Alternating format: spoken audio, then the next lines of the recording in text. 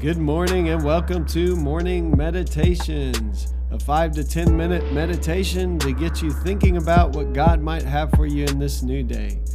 I'm your host, Pastor Nate Cook, so we hope you'll enjoy your meditation for this morning.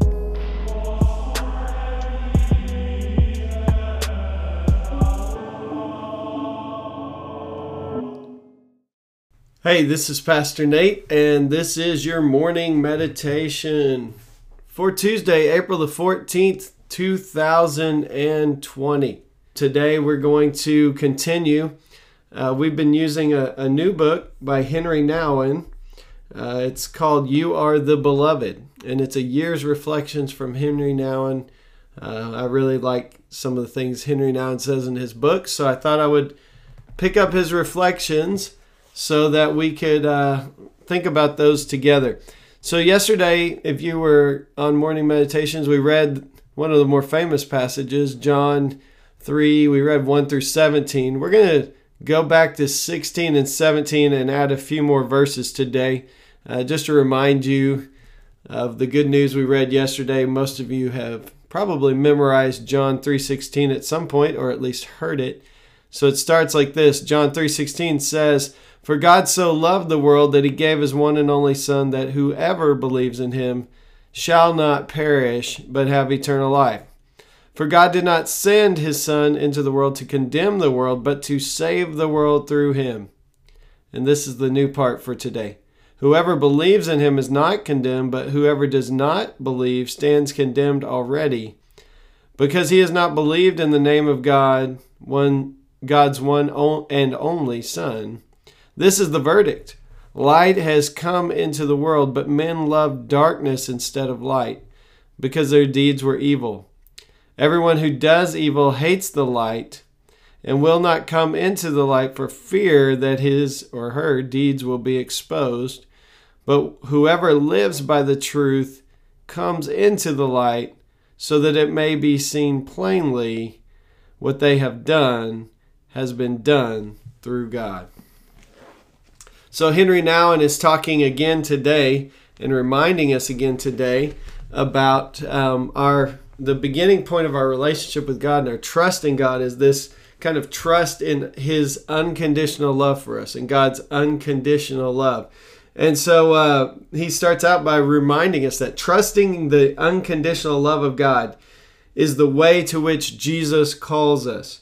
The more firmly you grasp this, the more readily you'll be able to perceive why there is so much suspicion, jealousy, bitterness, vindictiveness, hatred, violence, and discord in our world. Jesus himself interprets this by comparing God's love to the light. And so Jesus in this passage you read today says that though the light has come into the world, people prefer darkness over light because their deeds were evil. And indeed, everybody who does wrong hates the light and avoids it to prevent his actions from being shown up. But whoever does the truth comes out into the light, so that what he is doing may be plainly appear as done in God. So Henry Nouwen's talking about this idea of the love of God, the goodness of God, and he uses this analogy of light and darkness. We know that God is good from the very beginning of Scripture. Even the act of creating, we see that God is good. That creation is an act of God's goodness and God's love. And then not only just creating this world, but also being personally invested in relationship with human beings in the garden. So we see that God creates in love and that God seeks relationship, a loving relationship with God's creation.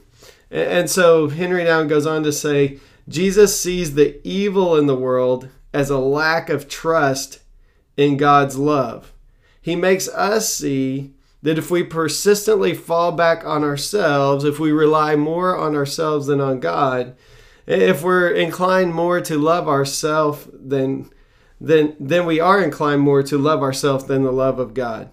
So we remain in darkness. But if we walk in the light, then we are able to acknowledge that everything good, beautiful, and true comes from God and is offered to us in love. So I hope you hear that last part there. Everything good, beautiful, and true comes from God, and it's offered to us as a gift out from the love of God. So one of the things that I think we should recover in Christian practice is the idea of thanksgiving.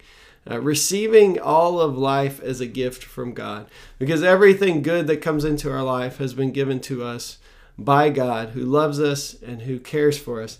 And Henry Nouwen says the beginning of any kind of relationship with God comes from trusting that kind of unconditional love. So you see that Jesus, when he comes and he begins to talk about, hey, don't worry about what you'll eat or drink or what you'll wear. Look at the birds, look at the lilies. Aren't they well taken care of? And how much more does your heavenly Father love you than those things? That when we begin to trust in that love, when we begin to just receive from God and not always worry about securing our place and not always worrying about our own selves, but we're able just to receive life and everything good as a gift from God, then we begin to experience that love on a moment by moment, day by day basis. And so Henry Nouwen says, if you want to know how to live, realize first of all that everything good comes from God, and that to walk in the light is to trust God and trust in God's goodness and receive the good gifts of God with a thankful and a grateful heart. So today, I hope wherever you find yourself, if you're out working, if you're an essential worker and you're out working today, you can look at everything that comes your way. Every good thing that comes this day is a gift from God. Just the sheer ability to get out and to work and to be able to take care of your family and provide for your family. The ability maybe for some of us to be home with our children, even though that can get frustrating, for extended periods of time and to spend some kind of different time. Everything we have today is a gift from God. Even those Zoom meetings can be a gift from God. And so today I hope that you will find that to be true in your life, that everything good comes from God, that we trust this God who loves us so much more than birds and lilies, and that we can receive those things as a gift from God and resist the urge to kind of make our own way in this world, fight the temptation to try to dominate, to control, to grab, to get, and just receive everything good thing that God gives to us as a gift. And we will see that our lives are filled with goodness, with hope, with love, and with joy and peace, and all the things we really want in this world anyway. Hey, that's just a thought for this morning, and I hope you have a great day. Well, thanks again for joining us for this morning meditation. Hey, do us a favor, rate us on iTunes, or even leave some feedback about our podcast so that other listeners can know how much you enjoy your morning meditations. Hey, have a great day.